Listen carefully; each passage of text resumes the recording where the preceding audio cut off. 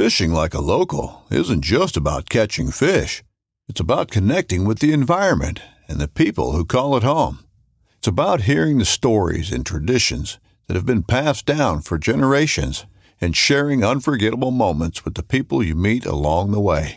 Fishing like a local is having an experience that stays with you forever. And with Fishing Booker, you can experience it too, no matter where you are. Discover your next adventure on Fishing Booker. This upcoming concert season will be all about the boots, and Tecovas is your stop for the best in Western style. Tecovas has seasonal and limited edition offerings this spring and summer, including men's and women's boots, apparel, hats, bags, and more. All Tecovas boots are made by hand in a time-honored tradition with timeless styles that are always on trend. And Tecovas has first wear comfort with little to no break-in period. It's hard to find this level of comfort paired with this level of style.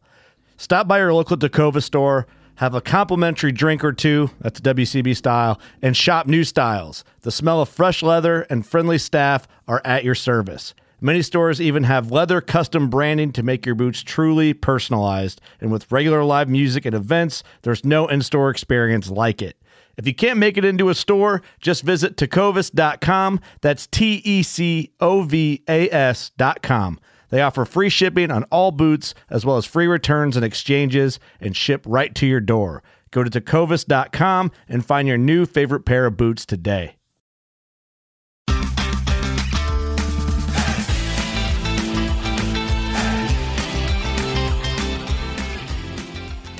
Hello and welcome to the Publicly Challenged Podcast. I'm your host, Luke Oswald, and I hope you join me on my quest for knowledge to become a better public land hunter, angler, and forager. Stick with this and who knows, maybe we will learn something together.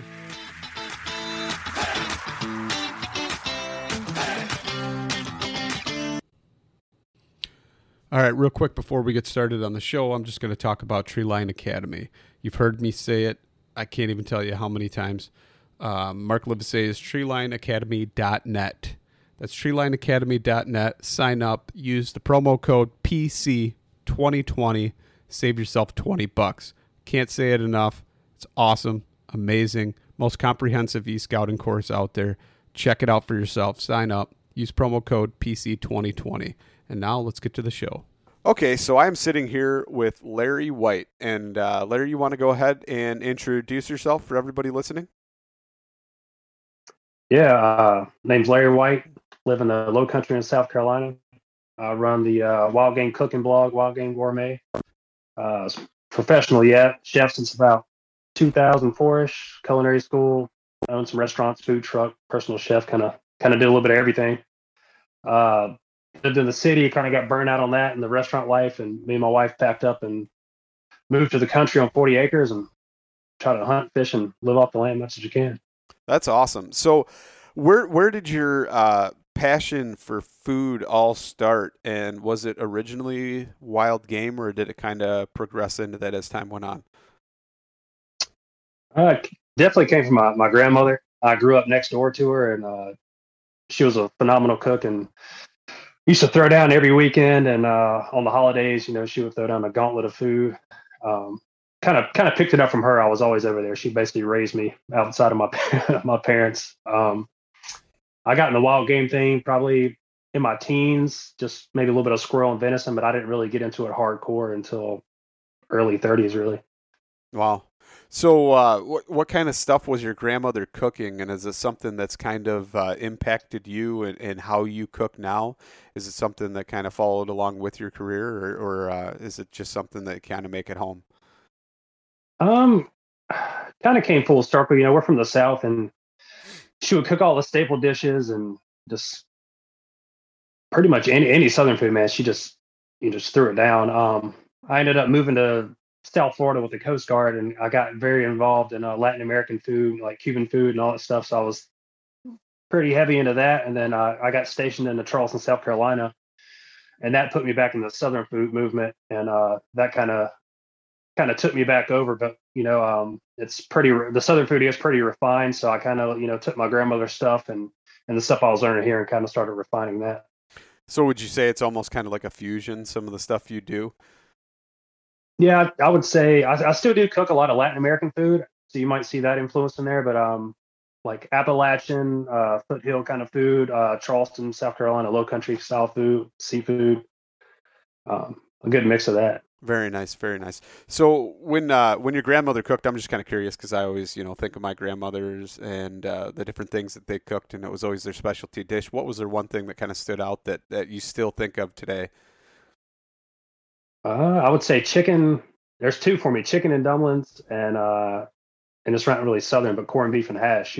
Those are my two favorites. That she would Nice. cook. So with the chicken and dumplings, how was she going about that? Was it dumplings dropped into the thicker type of like almost like a gravy on the chicken? It was so thick that the broth was thickened into it, or how did that go?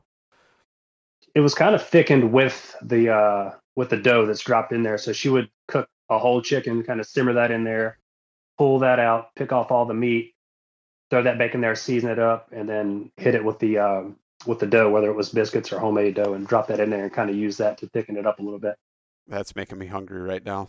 Some fresh celery and onions thrown in there and some diced up carrots. And oh, man, that's good stuff right there for sure. So let's kind of talk about your food trucks and stuff like that. How did that kind of evolve into that? At what point were you like, okay, I'm going to do this and kind of have a food truck and restaurant? And like what took you in that direction versus just kind of learning to cook at home or do that kind of stuff?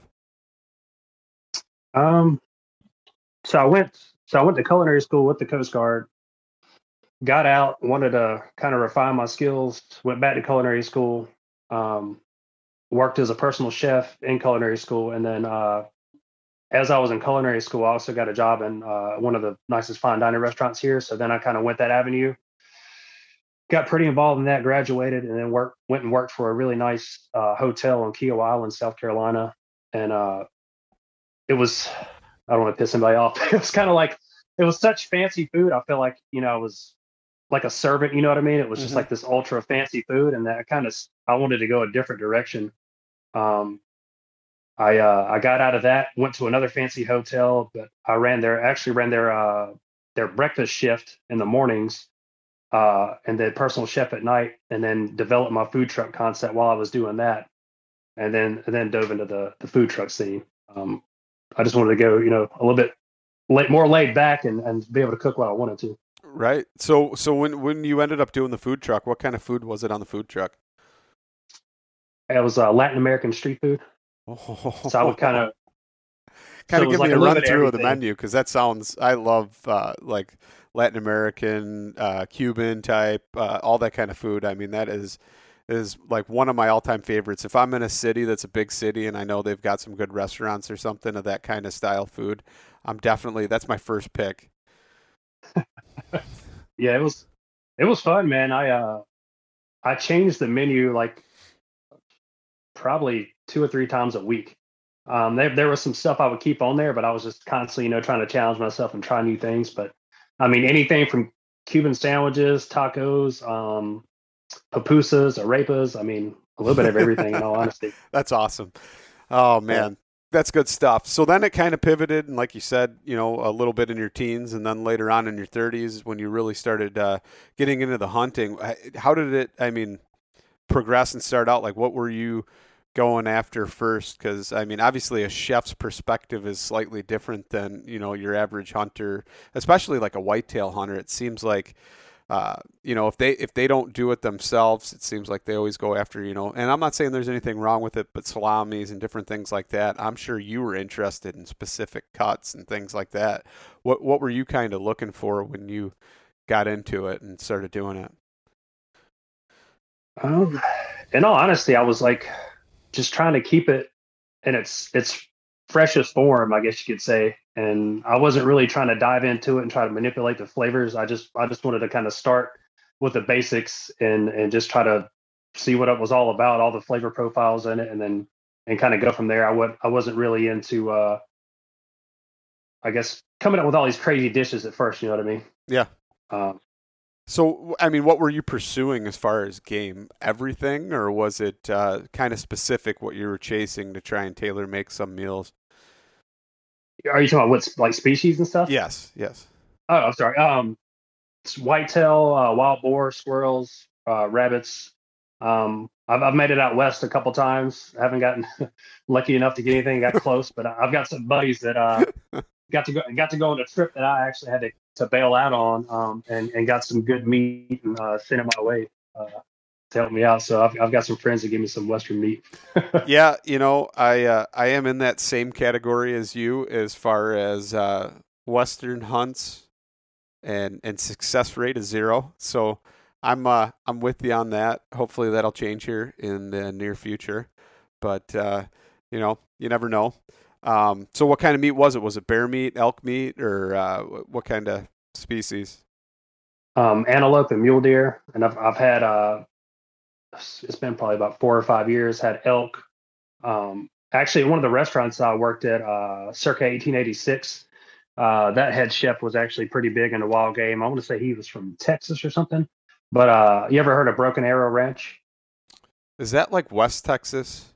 I was talking about it the other day. I'm not sure. Yeah, it's just a company that is they're legally allowed to sell true wild game. Oh, okay. So they actually go out to different ranches, or if a rancher has a problem or whatever, they can literally snipe off a wild deer or venison or whatever, and they have a truck. They can get everything cooled down and processed, and they actually get it USDA approved to sell it to restaurants. So I actually cooked antelope a lot in that restaurant as well back in the day. That's pretty cool. That's something that you don't hear of too often.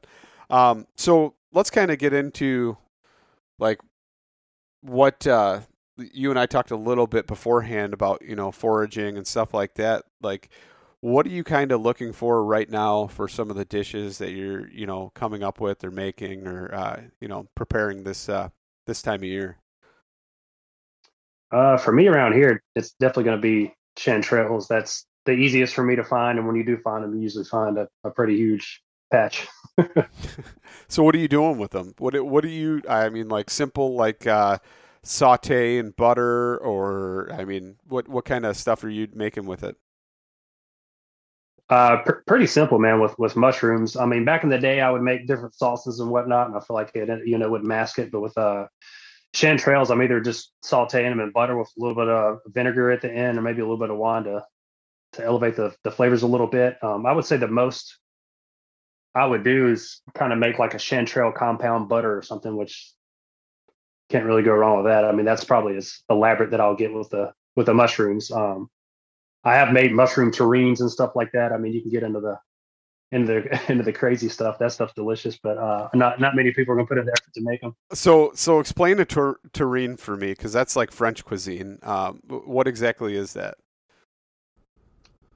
So it's basically you can make them with vegetables or meat.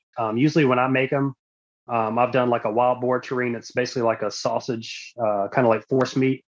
It can be blended with cream and the meat, or it can just be emulsified with the fat. And you can use different binders. The type of grind that you use is gonna alter the texture. But the main one that I would usually make is a wild boar and pretty much any kind of wild mushroom terrine. So you would have a terrine mold that's, I don't know, about 12 inches long and a few inches wide. You would put down a layer of wild boar, have pre-cooked, like poached mushrooms or gently sauteed, put that in the middle, and then top that back off with more pork, or you can fill it with other stuff. And you would put that in a water bath in the oven and cook it at about 300 degrees. And as soon as it hits about 150, 155, you pull it out, put something on top of it to compress it, throw it in the fridge overnight. And when you pull it out the next day, it's kind of completely compressed, no air pockets, and the mushrooms will be kind of like in the center of it. So when you slice into it, you're getting like almost like a Spam looking slice of meat with a mushroom inlaid in the middle. Okay. Yeah. So I know what you're talking about now. I've seen it, never done it, never actually tasted it. For some reason, I've got still a slight like aversion to cold foods that, or meat, you know what I mean? Like other than like maybe a lunch meat or something, but something that's prepared that, like I could still take like a chicken leg out of the fridge and gnaw into that. But for some reason, I don't know, stuff like that just still kind of skeeves me out. I haven't quite got to that level of eating that, but I probably should. I probably should give it a whirl. And they actually are delicious to, you can actually kind of sear it up, like let's say you are cooking spam. Matter of fact, I just made some homemade spam, but yeah, you can crisp those up in a non-stick skillet, and they're actually pretty good too if you don't like the cold meats. So would that be kind of like a scrapple at that point then, or? Yeah, and I mean it kind of resembles it. Yeah. In all honesty, yeah. Okay. All right, and that's something that you don't find too often around here by me in the Midwest, but when you get over into the southeastern states, it's kind of pretty commonplace as far as that goes. Yeah, I grew up eating liver, which is almost the same thing. I want to say it's the coarseness of it's different, but I grew up eating liver pudding. Okay. It's pretty much the same thing, but I think it's a finer texture. Yeah, that's all interesting things. So let's kind of talk about some stuff that you've got in the works. Some pretty cool things coming down the pipeline as far as some learning courses and stuff like that you got going on.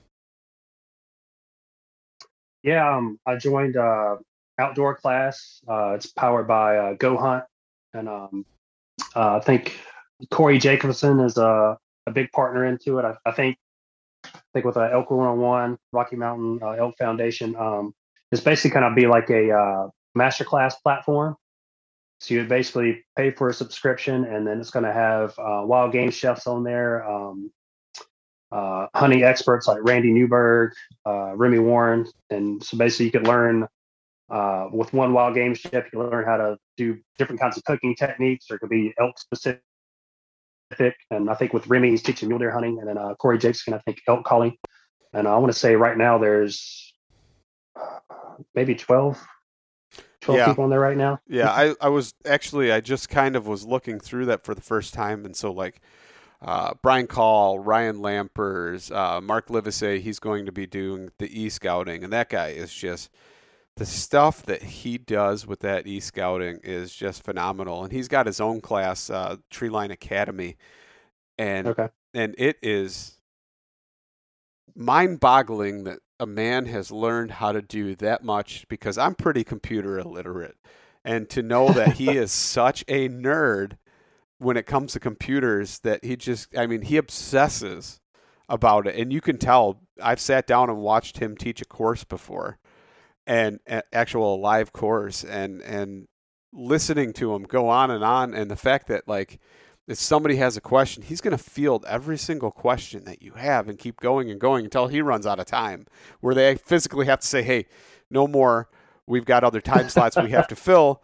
But to see how much he's done and developed and put into his course, like it's amazing to see that too. So I'm kind of excited because the caliber of people that you've surrounded yourself in that group, and it shows testament to who you are and what you're doing, and the good things that are coming out of your way. So it's kind of nice to see all those people get together and hopefully put something amazing together that people can actually benefit from, right? So that's a good thing. Oh, that's awesome. Don't miss Thursdays with Saltwater Experience, brought to you by Golden Boat Lifts, every Thursday night from 7 to 10 p.m. Eastern on Waypoint TV, the destination for outdoor entertainment.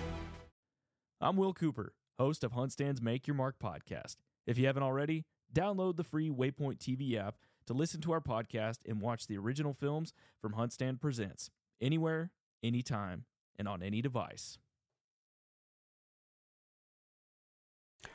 Yeah, I'm excited, man. I think it's going to be one of the best tools out there. So have you started recording or planning or doing any of those things for it yet, or is that coming in the future? Everything's written. We haven't filmed yet, but the course is written for me. They gave me full, free range for that, so I wrote the whole thing. Can you speak to any of that, or is that not allowed at this point? I can say it's based on wild game cooking techniques. So rather than focus on a specific species, I'm kind of trying to teach some techniques that everybody can learn, and then kind of carry that over to different species. So if like maybe if you learn like a cool technique from me, maybe you can kind of hone in on that and perfect it, and then you take Hank Shaw's course maybe you can, try one of my techniques on his and kind of elevate. Not that he's a badass. He knows what he's doing, but, I'm hoping I can, broaden people's, range on how they cook. Yeah, that's one of the things, and talking to Hank and learning from him and getting to discuss different things. Like my new obsession this summer is really trying to nail down cooking fish in different ways. Besides just fillets and frying them up or baking them in the oven or something like that. I really want to try and take it to the next level just to see different things. Like I've never fried a whole fish, never done that yet. It's just something that I was it seems intimidating, right? To do these different things in different ways or make some type of sauce. Is there anything that like you do that's a kind of a fun or simple and easy way to cook fish that's kind of different than, the way most people traditionally do it?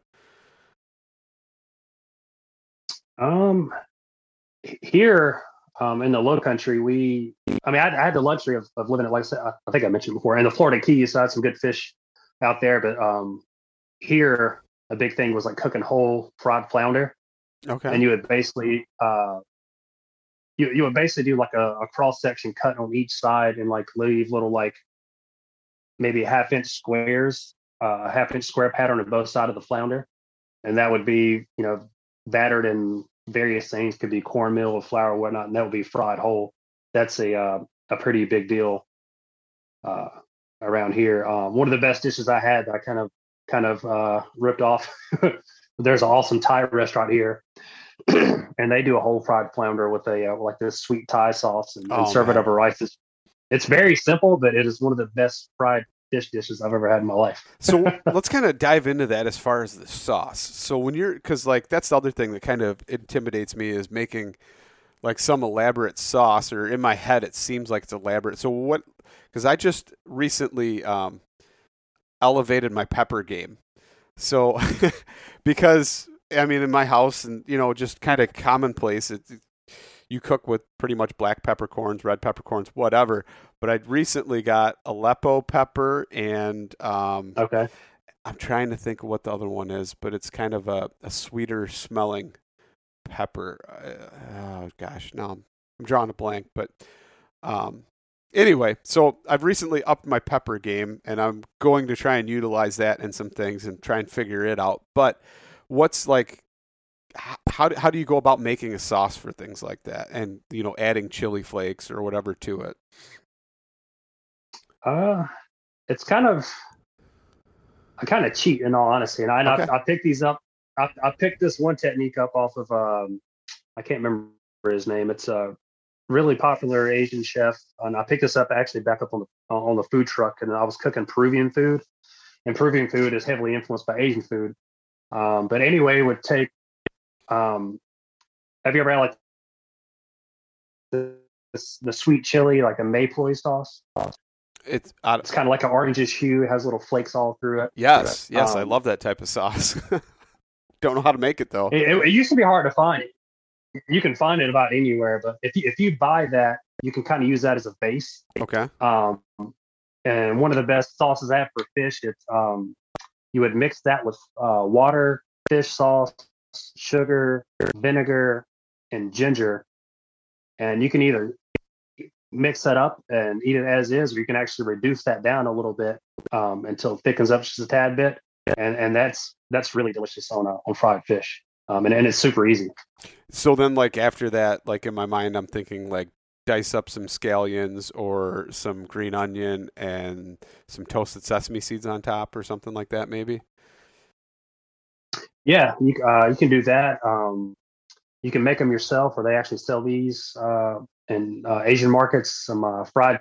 You can buy pre-fried shallots, pre-fried garlic. Sounds gross, but it's actually delicious. You can fry chicken, fish, or whatever, and then hit that at the end. You buy it pre-fried. Yeah, it sounds crazy, but if you go in a special Asian market, it'll be fried shallots and fried garlic. Okay. You can finish your dishes off of that, and it's it's pretty good. Okay, yeah, because that's something that like I really want to do. I haven't done it yet. I think I'm going to buy a wok just so I can fry a fish whole in it because it seems like a waste of oil and stuff in, a giant. So, Oh yeah. let me ask you this then. So it's like, let's say you're frying a fish, you're frying it in a wok. The fish is done cooking, and whatever oil you have in there, would you then like maybe take chilies and infuse that oil and make sauce out of that oil that's left over in the wok, or would you do that separately? It would depend on what kind of oil it is, I guess you could say. Okay.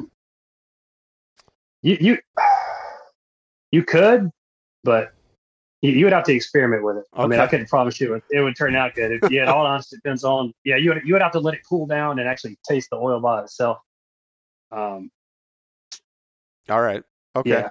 But that being said, if you make your own fried garlic or something like that on the side, that's actually pretty good. So you can take your fried garlic and then save the leftover oil from that, or your shallots, and that's kind of a little infused oil. Okay. So leads me to the next question. Say you were frying your own shallots or garlic or things like that. What type of oil would you use? Would it be like a sesame oil or something with like even a higher smoke point? Yeah, I would use something probably neutral. You could probably get away with a straight olive oil, maybe.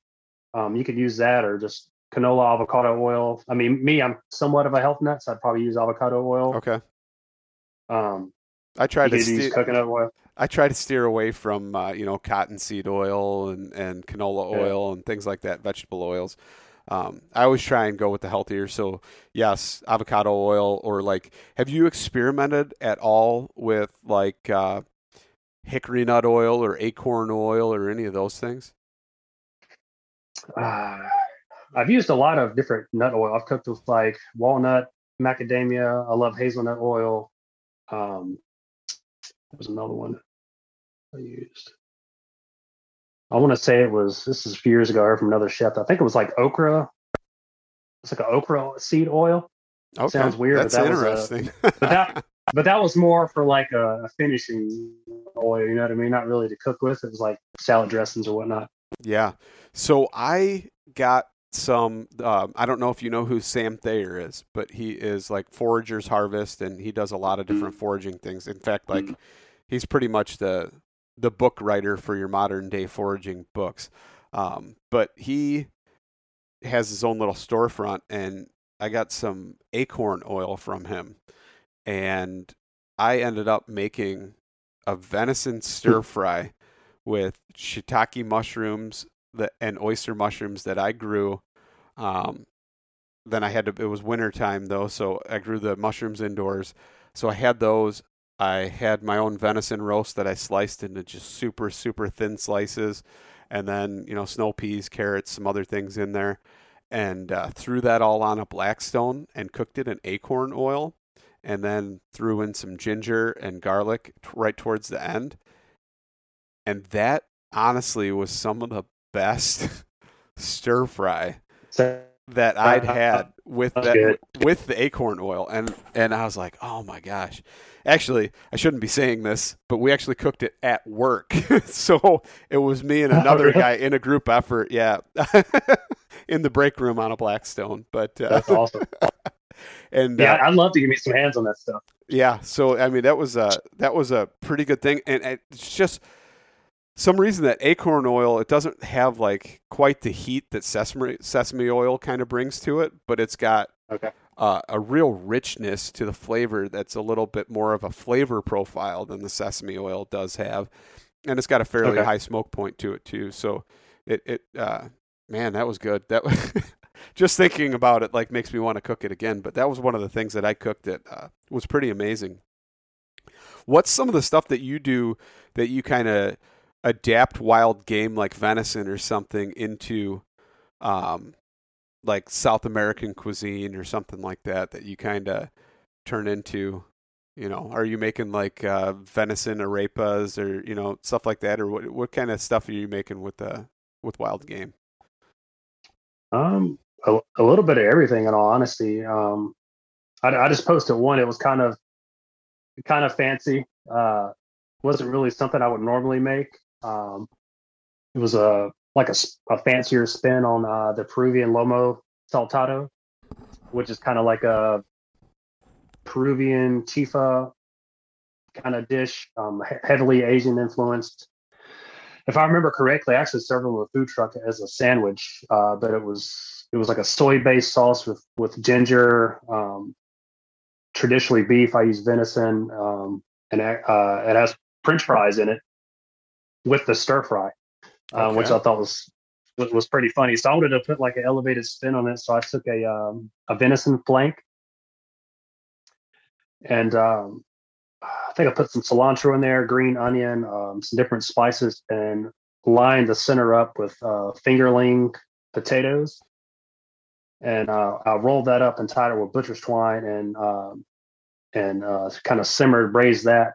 Got lucky; it ended up coming out perfectly with the potatoes in the middle cooked. At the exact same time the flanks were tender. Let that kind of chill, and then sliced into it, and everything kind of held its shape. And I served that with the soy braise. I reduced that down to like a jus. So did you marinate it ahead of time, or anything like that to kind of give it some additional moisture or anything, or no? No, yeah, because it's braised in a pretty flavorful broth, I guess you could say. And it probably took 3 or 4 hours. And usually, what I'll do for a braise like that, to me, they're better the next day. So I'll kind of let that sit in the actual braising liquid overnight, and it'll kind of absorb more of that flavor and kind of concentrate a little bit more. To me, that's any kind of braised dish can honestly, I think, benefit from overnight sit in the fridge. Okay. Yeah, that's any kind of peppers or different type of chilies or anything like that in the sauce, or was it kind of more of just a soy type base? Yeah, it's more of a soy. It had I want to say I stuffed it with bell peppers too, because the stir fry actually had peppers in it. I cooked so many random things, man. Everything I put in there. Yeah, that sounds good though. And so is the traditional dish actual like French fries in the stir fry, or is that something that I think so. It's just like a weird, kind of a street food kind of. So I wonder if they deal. pre-cook them or they cook them in the stir fry. You know what I mean? Like, do you think they're pre-fried and then thrown in? Well, when I did mine, I did them pre-fried. Okay, you did. Yeah, so you would stir fry everything, have the fries already cooked, hit that in there, kind of get the fries coated in the fat you're cooking in, and then hit it with the soy and just kind of glaze it. Interesting. That sounds pretty good. Might be something. Yeah, I'm gonna have to look it up and maybe try and play around with that. One thing I want to ask you though is sous vide cooking. Do you play around with that a lot? I might make some people mad. No, which it's been out for a while. It kind of got popular back when I was in culinary school. With El Bulli and Ferran Adria. That's when molecular gastronomy, as they called it back in the day, kind of popped off. We cooked with them back then, and we kind of toyed with them before the craze kind of hit mainstream. And I kind of got burnt out on it back then, unless it's used in my eyes, for what it's supposed to be used for. I don't think I would ever use it to cook a steak. Like I've done it in restaurants, and I think it's cool and everything. But for me, cooking something like, if you were going like farm-raised meat, let's say you're going to cook a short rib that you normally are going to braise till it's cooked completely through. I think it's cool to use a sous vide to throw a short rib on there and cook it for 30 some hours. It breaks everything down, and you still got like a medium rare temperature on the short rib. So it kind of alters the way it's supposed to be cooked. I think they're cool using it like that. As far as using it for a steak, I wouldn't mess with it. But I do think squirrels and chicken benefit from it, because you can, load that bag up with butter and aromatics or whatever, and kind of have that thing cooked perfectly and throw it on the grill. I feel like that benefits from it greatly. So I got one and I played with it, and I actually did make a steak with it and a roast. And I was like, man, this is not the best way to do this. Like when I cook a steak, whether it be a deer steak or a backstrap tenderloin, whatever, most of the time tenderloin hits that frying pan with some butter and some rosemary right away, and or some thyme, and that's it. A little bit of garlic salt, or sometimes I go foraging and ramp salt I'll make and like sprinkle just a little bit of that on there, and it gives them that like allium type flavor, garlic/onion flavor, and that's it. Like nothing else, nothing fancy. And when I put it in there and tried to do like a reverse sear on it, it was not as good as letting a flame kiss it, or like a lot of times I'll take and put steaks or whatever, just a real light coat of salt, maybe a little bit more of that ramp salt instead of the salt, and then just a real light film of oil on it, like real light. And I'll give it like 20 minutes with a smoke tube on my Traeger, and which gives it a little bit of smoke. For some reason, I don't know, the Traeger unless you have it obviously on smoke setting, it doesn't get that much smoke flavor. So I'll give it like 15 minutes with a smoke tube and on smoke, and then I'll crank that grill up, take it off, wait till it gets real hot, throw it back on, and give it a sear. And that's, like to me, that's the best way to eat a steak, is get that sear on both sides and then call it a day. Yeah, I mean, in my eyes, it's not worth it. In a restaurant setting, we did some banquets or whatever where you got to have like, 100 filet mignons cooked to medium rare. I think that's, that can come in handy. If you got to do that, you want to cook 100 steaks, perfectly at the same time. Yeah. I remember all the way back when I was in college, a kid was in my class, and I went a little bit later in life, but we were in, I can't even remember what class we were in together, but he was also in culinary. And so we got to talk about food a little bit. And one of the things that he mentioned was he liked using a sous vide back then, and would render down duck fat and cook like turkey legs in the duck fat and infuse, that duck fat flavor into them. Stuff like that, where you needed to break down the meat a little bit more. And that seems pretty logical to me, especially with like a wild turkey. It seems like a really good thing for that. And in my mind, I want to make tacos out of everything, because I love tacos, right? And who doesn't?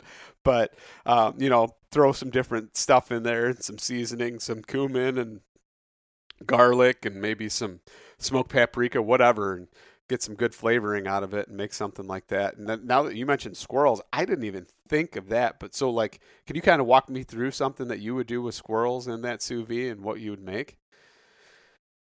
I would kind of treat it like a kind of maybe like dark meat chicken or something. Man, just throw some aromatics, rosemary, or whatever seasoning you want. You don't have to, go the traditional route. Some garlic, and just kind of, cook that in there. I might have to experiment with the time, and then just pull that off and probably grill it, or throw it in a cast iron pan and baste it with some butter to keep it moist.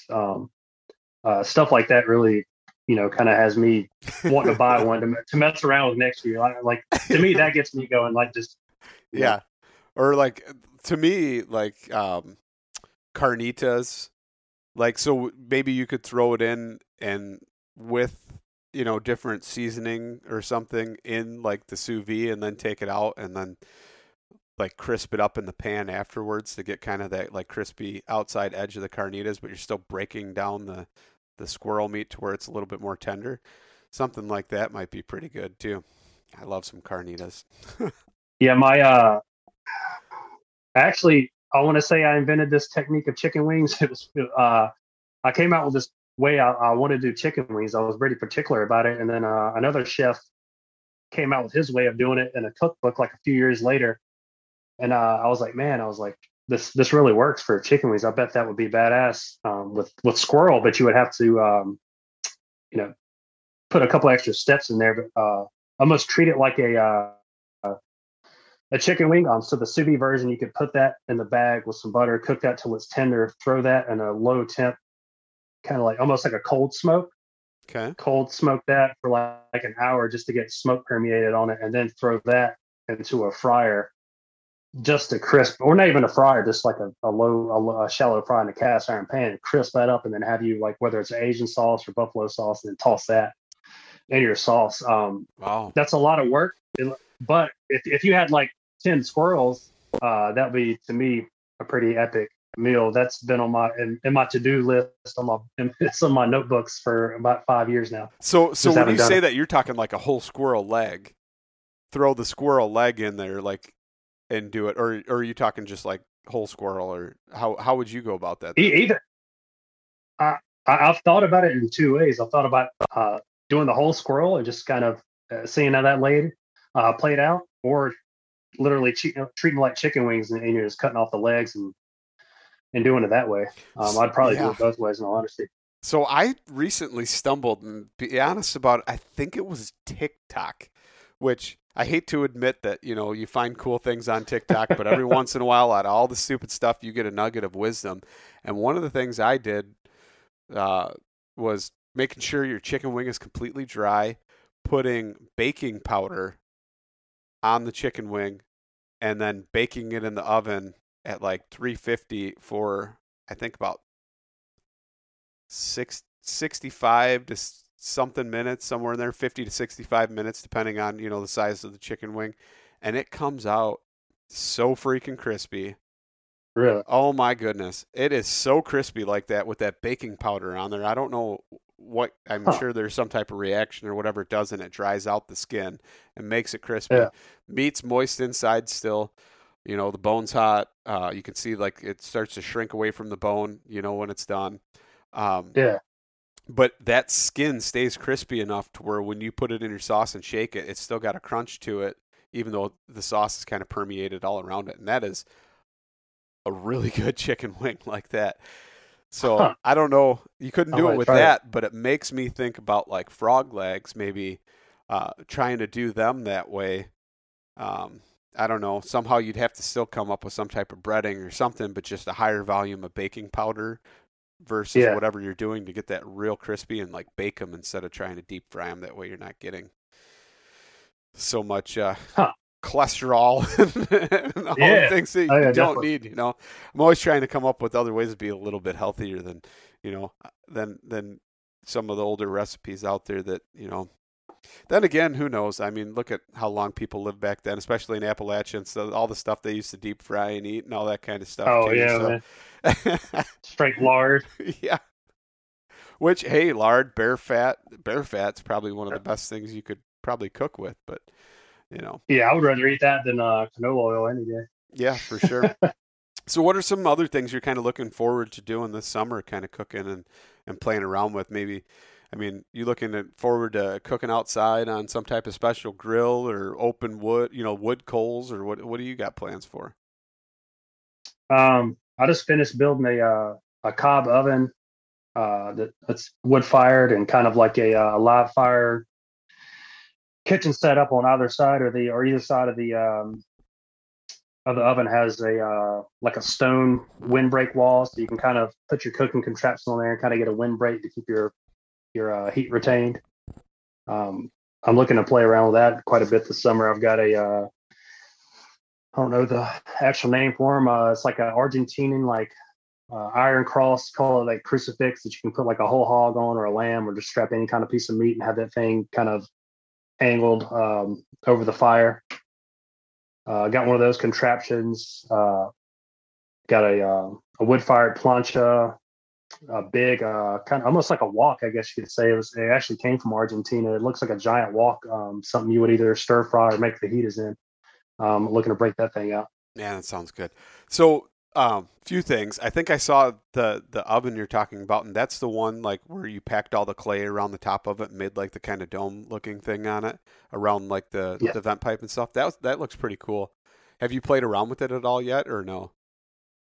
I literally just lit my last kind of like prep. I guess you would call it like a prep fire, like a curing fire or something. A curing fire. Okay. And so I've got a buddy coming into town that was kind of helping me put the clay together or whatever in the beginning. He's coming back into town Saturday, so I think the first meal is going to be cooked in it this weekend. That's awesome. That's so cool.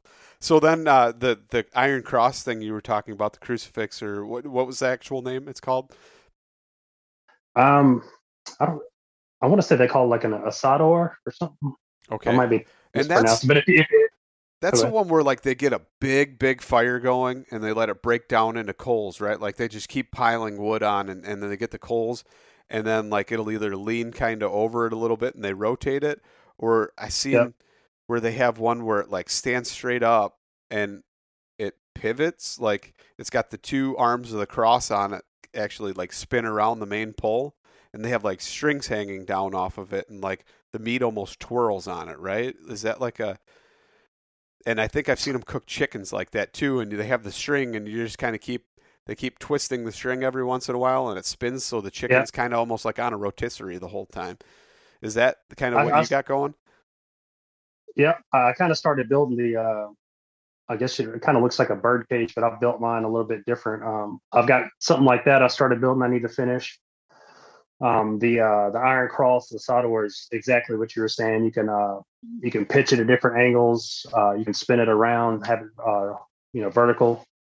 It's actually cooked. The first thing I cooked on it was some wild hog ribs, and they weren't as tender as if you were throwing it in the smoker, but they turned out still falling off the bone and turned out pretty good. Man, that makes me want to go shoot a bunch of hogs now. I haven't shot any in a while, and I should have done better when I did have my hog to try and, do different things. But at the time, I just didn't have the time to cook very many things. And I just did a few dishes with it. And I tried smoking some. And it was just a little too tough. It needed like a lower, slower type of method. I tried throwing it in one of them barrel cookers, and it wasn't that great. But I need to get some eating size hogs, I think, and try and do some different dishes with them, and maybe even try and do a whole hog, something. I feel like I got to play around with it again now after you saying that, because it sounds good.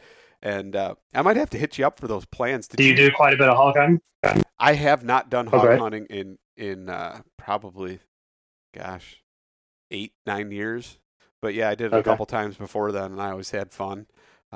One time, my buddy and I went out and we used bows, and he used his long bow, and man, them things are tough. My brother-in-law ended up shooting the same hog my buddy did, and my buddy's like, no, I hit it. It was laying down, sunning, and he came up behind it real early in the morning and shot it through the backside of the rib cage and watched his arrow bury in all the way to the fletching. And, he's like, I know I took out at least one lung and maybe heart. Well, he ended up taking out one lung and puncturing the other lung. And the only reason we know that is because my brother-in-law shot the same hog, and we had it hanging, dressing it out. And sure enough, there was my buddy's wooden shaft from his longbow arrow stuck inside of it. And it was like, holy cow. It was a day later. He shot that same hog. So, I mean, them things are tough. My favorite thing, I actually built a 30 caliber AR-15 that I like taking out and playing with. It's 7.62 by 39, and I've got 168 grain 7.62 by 39 projectiles that I use, and that goes through both shoulder blades and drops them on the spot. So, that's pretty fun. In fact, I've got a hog head from 8 years that I've been meaning to kind of take down and do a skull mount. I just haven't had time to get around to it for my buddy. My buddy's in a wheelchair, and he actually got to go out with us on a hog hunt, and that was his first time ever out hunting. And so I've got it for him. I just haven't gotten around to doing it for him yet. But I need to. Once I get boiling some skulls here, I've got a couple other ones that I need to get going. So once I do those, I'll bust that out and get that made up for him. So that'll be kind of cool. Give that to him, because he's probably already forgot about it. But yeah. So do you do a lot of hog hunting then, or? Yeah. My property's kind of flooded with them, I guess you could say. I don't really hunt them until after deer season. I usually hunt them, January 1st until maybe like around March 1st. But yeah, I mean, I could shoot one probably, every couple of days if I wanted to.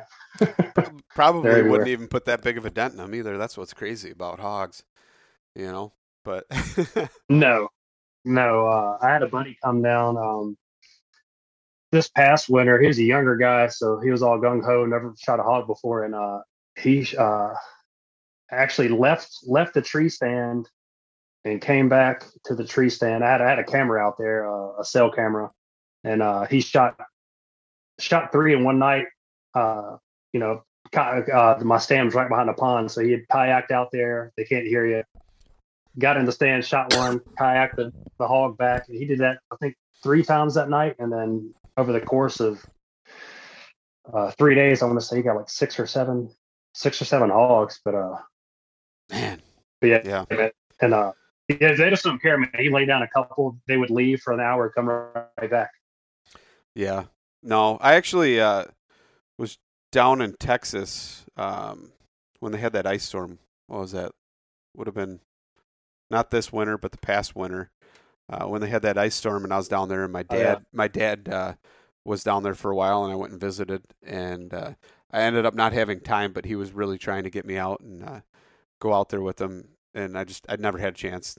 Some other family issues were kind of a little more pressing at the moment than going and sitting in a blind and shooting some hogs. But it would have been fun. So I mean, the opportunity's still there to get back out and do it, but just haven't really had time to put all those pieces together. But it sounds fun, and now that you're talking about it, it would be nice to get a couple of them and be able to try and do like a whole hog on the cross and cook it over a big open fire like that for sure. So yeah. That's definitely something that's going to happen. But Larry, it's been awesome talking to you, and we could probably go on about food for a long time, and probably even just hogs. But can you kind of tell everybody where they can find you and find all the cool stuff that you're cooking and putting out in articles and recipes? Yeah, I'm mainly active on Instagram. It's under Wild Game Gourmet. The website is thewildgamegourmet.com. I'm active on both of those. You can sign up for email list. I send out recipes, a few times a month. If you got any questions, you can hit me up anytime. I'll pretty much answer, anything you got. That's awesome. I appreciate you coming on and talking and educating on food. And it's always good to, see what other sportsmen are out there doing and giving justice to those dishes. So it's always a good thing to kind of learn what everybody else is doing and get some takeaways from it and be able to take that wild game to the next level. So I appreciate it. And thank you so much. Yeah, man. Thanks for having me on.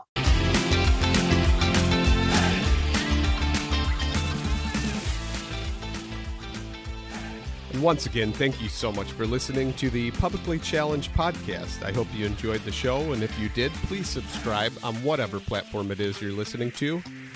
Also, if you could leave a review, that would help us out. And you can check us out on Instagram or at publiclychallenged.com. And once again, thank you so much for listening to the show.